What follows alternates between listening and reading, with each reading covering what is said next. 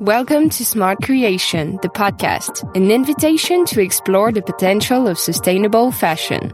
Every other Wednesday, Adrian, your host, talks to key players in the fashion industry to discover new products and understand the challenges behind offering more responsible fashion and learn the solution available today. This podcast is brought to you by Première Vision, the leading event organizer for fashion professionals. To find out more, go to www.premierevision.com. Discover and enjoy.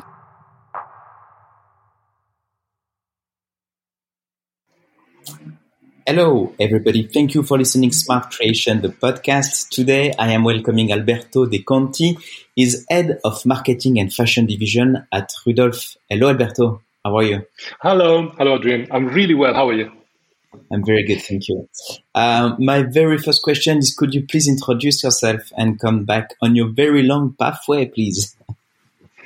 Yes, pleasure. So I've graduated in Milan in chemistry, biochemistry. That was like in '93. That tells you something about my age. And then I began my career during the '90s working on enzymatic applications for textiles. And that was in biotech labs in Milan, in Vienna, and Berlin.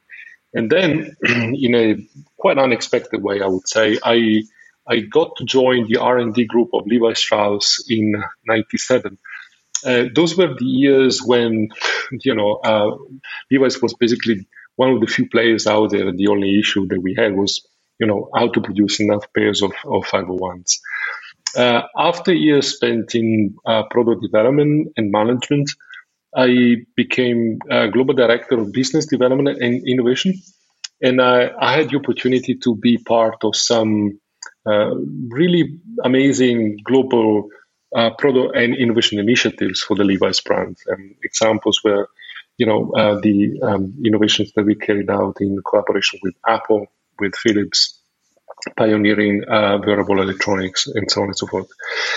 In 2014, I came back to chemistry, my original love, and I currently head up, as you said, global marketing and fashion division at Rudolph, where I dedicate much of my time to positioning and marketing the pretty amazing responsible chemistry that Rudolph makes. Okay, so that kind of summarizes my career to date. Fantastic. What is Rudolph? What is Rudolph actually? What is the offer? What is this business actually? What do you do at Rudolph? Okay, so I first give you the standard corporate information using the standard corporate language. So Rudolph is a leading conscious chemical partner for the global textile predominantly, but also construction and coating industry. So Rudolph was founded back in 1922. So basically we are turning 100 years old this year. And this year is a very, very important year for us. And we're going to do a lot of celebrations throughout the years. Rudolph manufactures in 12 countries around the world. So it's, there is a true global footprint, owns 20 foreign subsidiaries, and employs more than 1,300 people. Now I can give you the more romantic view of the group, if you like. So think about it. So everybody and everything, you and me, individuals, companies, we all come from somewhere. And we take that place wherever we go. And this is pretty much a universal truth. So when it comes to Rudolph, the company comes from the scientific study of nature, its beauty, its logic, its mysteries. And somewhere within that unknown, there is meaning, there is purpose. There is something that is potentially life or business changing. So science is the core characteristics that define Rudolph's proposition. We are, as a company, without any doubt, credible because we are rooted into real applied science and German engineering. So that is what sets us apart from much of competition. And in terms of stakeholders, so people we talk to, we certainly have a double audience. So there are two personas, in the language of marketeers. Yeah.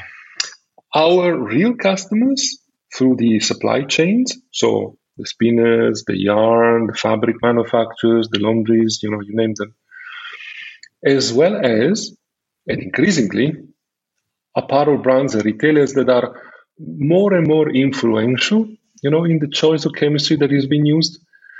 Our previous approach that was based on, detailed technical information is still valid, but is no longer enough, as we need to engage with that part of the industry that is more emotional, design driven. And in the past, we have been kind of shy and not particularly generous in showing our potential.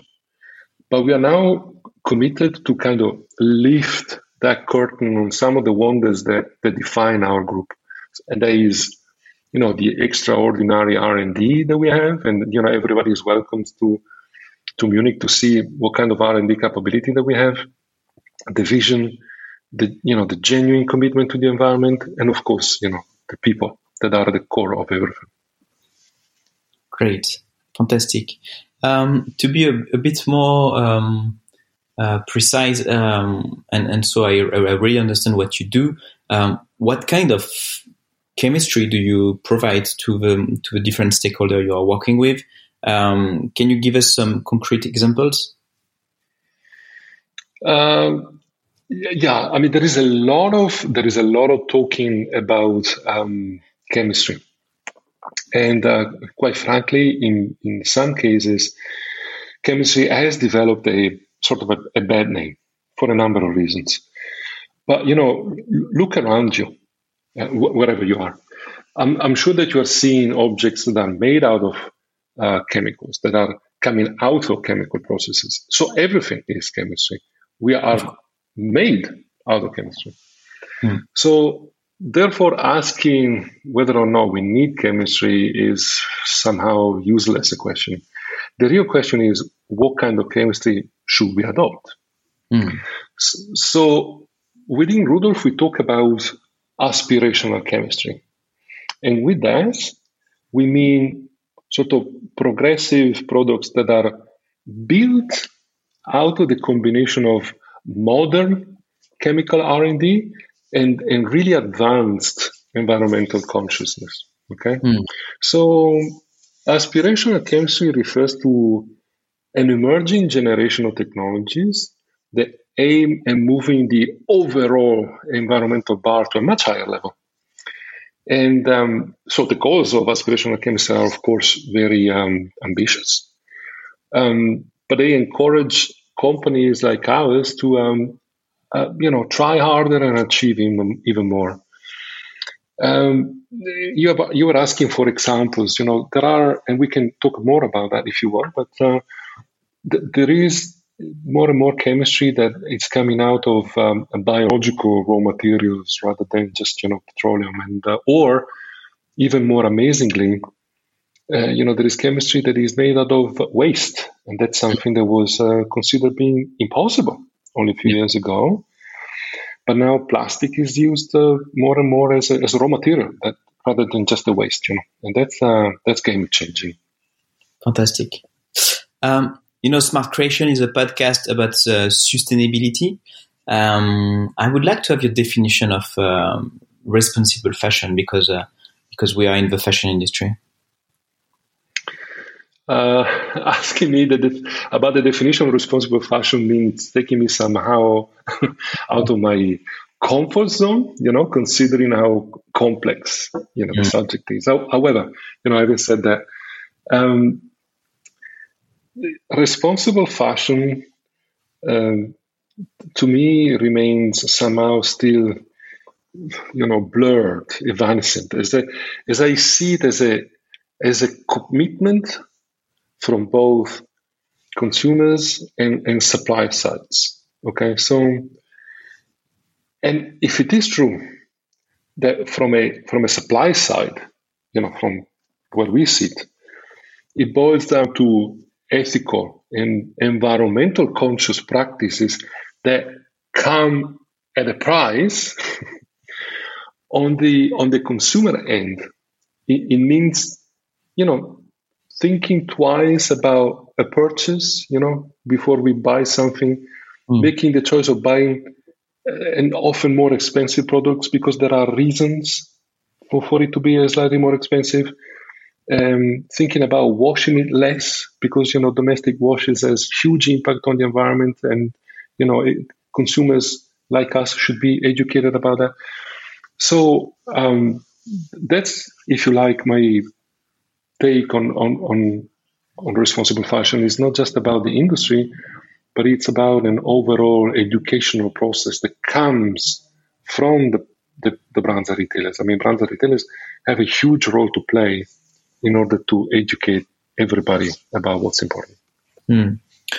That's a good point. How can we make? How can we talk about? I mean, education is key. I agree with you. But sometimes, talking about chemistry in the fashion industry can be a kind of a bit boring, no? Not very sexy for the end customers. Do you have any good practice, any tips to make it very sexy to the end customer? I think, we all went to school. Some of us liked chemistry, some others didn't. Somebody hated it. Yeah. But at the end of the day, if I see what's going on in the labs, what's coming out of the labs, quite frankly, there is a lot of excitement, and there is a lot of amazing stories to tell. And I was, you'd be surprised. We had a conversation with a few brands and retailers a couple of years ago, pre-COVID, and one of their requests was like, help us coming up with stories that we can tell to our customers, because we know that there is excitement with the chemistry, but we don't get it, right? So, which is basically what you say, Adrian. And if I see some of the recent developments and innovations, I mean, I don't want our chat to be promotional, so I don't talk about products. But one of the most advanced and progressive frontiers of textile chemistry for denim, but not just for denim, is the transformation of biomass, meaning plants and other biological materials and waste, as I said, into substances that can be further used in a greener and more sustainable world. And that's particularly true for waste. And while materials like glass and metals can be recycled in a sort of infinite times, plastic waste is certainly more challenging. We have to know that all the plastic that has been created, since the 50s is still out there. So, and plastic till like a couple of years ago was unconceivable as a raw material for the chemical industry because of consistency, availability issues. But today, through the selection of appropriate processes, the what's called chemical recycling is happening. Okay, so the injection of natural or upcycled plastic auxiliaries is now something that is happening. When it comes to Rudolph, we had the first products that were coming, functional products for performance, that came from biological raw materials and from plastic waste were launched last year. So this is a very important moment in history for the chemical industry because a lot is happening. Great. What is the role of chemistry? Actually, you kind of already answered the question, but I would like to go a bit further. But what is the role of chemistry, and what is the role of Rudolph in this fashion revolution, sustainable fashion revolution? Will you be at some point eco-friendly, 100% eco-friendly with zero impact? It's kind of a challenging question, but I'd like to hear your answer. This is a huge answer. So to basically the chemical companies like ours are provider of ingredients. We provide the chemical ingredient to the overall textile processes, and there is no doubt that the industry is moving towards a more recyclable, cradle to cradle, upcycle inspired sort of environment, and it's obvious that we need to go there. There is no choice. We don't have unlimited resources, so that's the direction. And in chemistry, in some cases, has been an issue because sometimes you apply chemistry to cotton that cannot be taken away. It stays there, it sticks. So you can go back and try and recycle cotton and other fibers as much as you want, but it's difficult to get rid of the chemistry that was initially put on. So the chemical industry is working on that as well in order to develop solutions that can be compatible, if you like, with this philosophy and with this sort of new way of thinking of fashion. And some of the examples that I gave you before fit perfectly with this, because if all of a sudden we manage to, use waste that we find in the environment, so cleaning up the environment, if you like, and as we clean the environment, we gather our raw materials and we produce chemistry that can be recycled itself, then we are in sync with everything else that is happening in the industry. Okay, so chemistry can be eco-friendly and must be eco-friendly. What are the biggest challenges for you in the coming years to reach this point of zero impact or very low impact? The past, I would say, 18 months, and this very last 2 months in particular, have taught us how quickly things can change. The situation is very complex, but in extreme summary, we can say that the lack of available raw materials combined with a demand that remains really high is having dramatic consequences. I mean, look at what happens to the price of fuel these days, or the price of metal, or the price of other raw materials. It's getting really out of hand. So the supply of many raw materials can no longer be fully guaranteed, and in some cases, these supply bottlenecks have been led to the shutdown of even production facilities and production plants. So in the future, shortages can only get worse. That's the bad news, especially if it is petroleum, crude oil, that becomes scarce. And because petroleum is a limited resource, we can expect a significant impact on the way we do business. And that is one of the biggest challenges, looking ahead. This was the inspiration for what we have recently created as Rudolf, which, is being presented at Denim by PV. And that is a new range of chemicals that we call off-fuel. And that is a range of auxiliaries, for a range of chemicals for the finishing of denim garments that is entirely based on raw materials that are alternative to petroleum.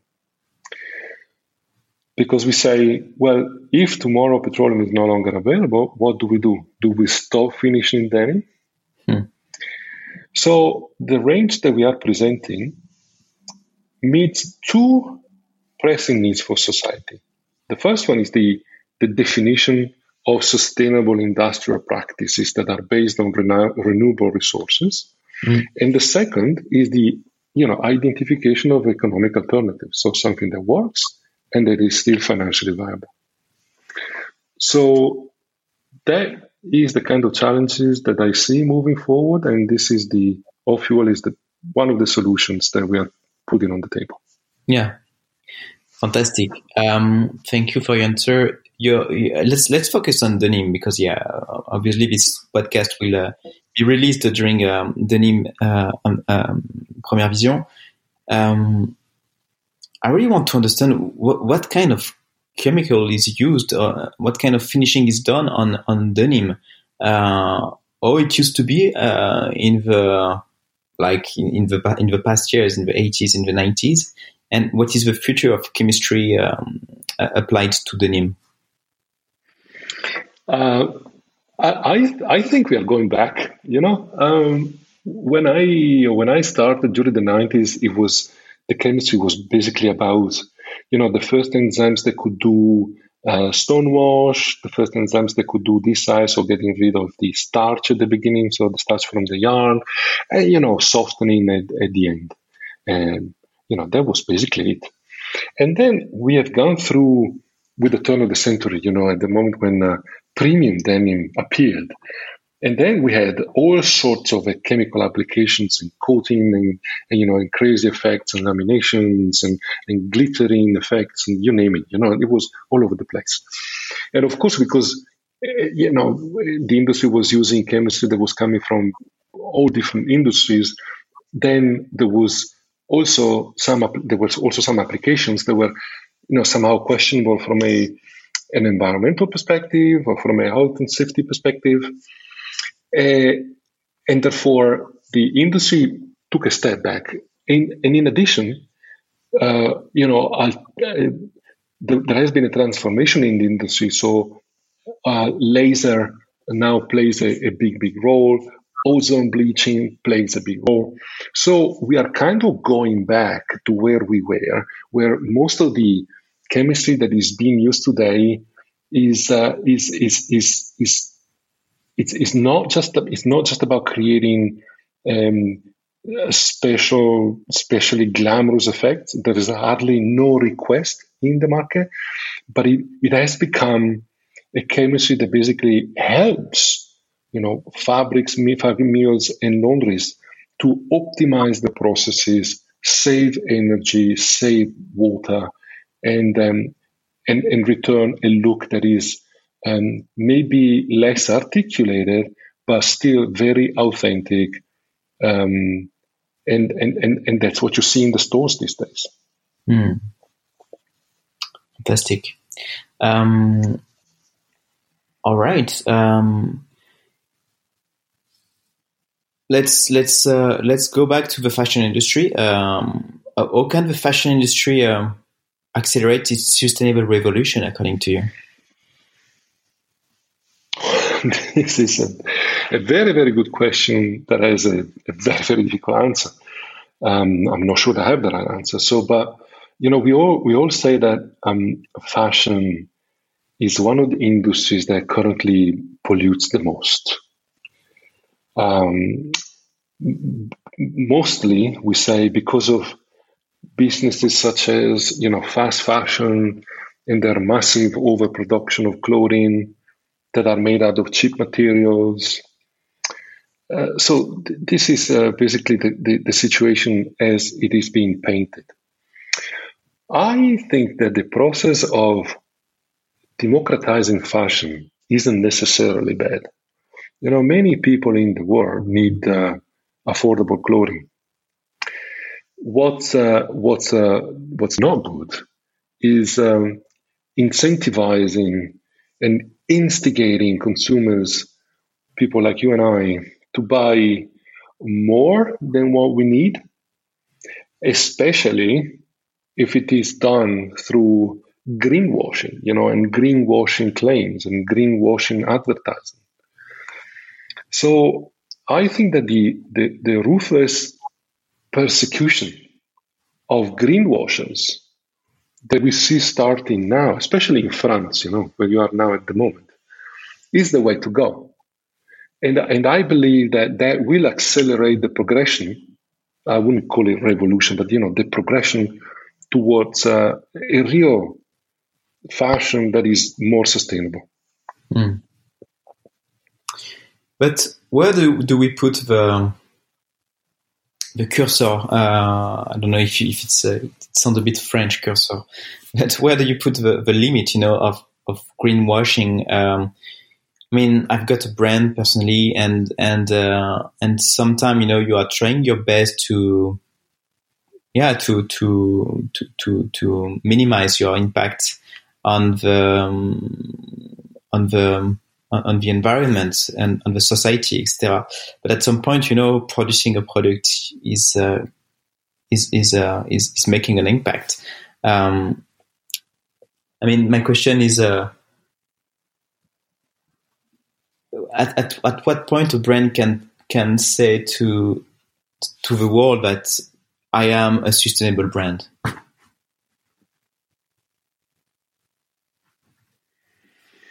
That's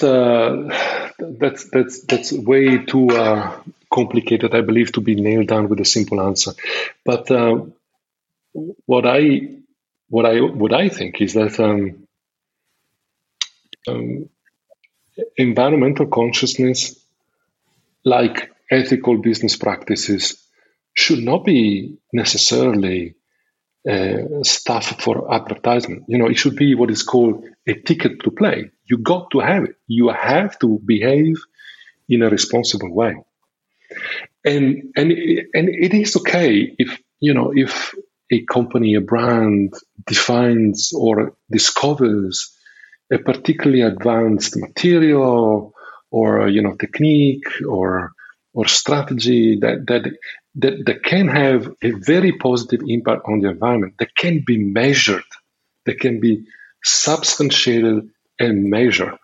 That's okay. That's actually very good and something that should be encouraged. And I understand, and I agree with you, Adrian, that there could be a gray area, something that is difficult to judge whether it's greenwashing or authentic effort. But there is, just go out there, read the magazines and the papers, and I'm sure that you will identify, as an expert of the industry, a number of examples that are clearly, the obvious. It's clearly greenwashing is basically advertising something way bigger than what it really is in the best case scenario, or that is misleading in the worst case scenario. And, it's not as simple as I make it, but it's really good that as a global community, we are talking about this. Fantastic. Thank you so much for your input. I would like to move to the quick rapid fire question already. Time is flying with you. What do you want to close the door in our industry? The idea that everything is cheap. Of course. And it's not going to go in the good way with what's happening now. Yeah. Where do you look at to get inspired? I look at startups. Again, I believe in the enthusiasm, drive, creativity of youth and their beginner eyes. I don't believe in innovations that come out of innovation boards where only people of my age are sitting. Can you think about any? Can you give us a name of a startup or a brand that's inspiring at the moment for you? I do have quite a few startups, but they're all outside of the textile world. I'm not even sure that are relevant for this conversation. Right. What is the last piece of clothes you bought? I bought a fantastic sweatshirt from Zero Waste Daniel. All blue and very articulated, and I'm waiting to receive it. Fantastic. Who is the personality you would like to listen in this podcast? there is this gentleman that is called Kengo Kuma. He's a Japanese architect that I've never met, of course, who talks about losing architecture. And he designs amazing buildings that basically disappear into their environments. So I really would love to, understand more of how his brain works. He's pretty amazing, man. All right. I'd love to. Thank you so much, Alberto, for your time and for your answers. It was a pleasure to talk to you, and hope to see you at Denis Première Vision. It was my pleasure, Adrien, and certainly we'll see each other there. Okay. All right. See you there. Bye-bye. Take care. Bye-bye. Thank you so much for listening to our podcast till the end. If you want to support this initiative, subscribe on whatever podcast platform you follow. Just click on the subscribe button, rate it 5 stars, and leave us a comment on Apple Podcasts. And don't forget to share the podcast on your favorite social media. Thank you for listening to Smart Creation, the podcast, an invitation to explore the potential of sustainable fashion.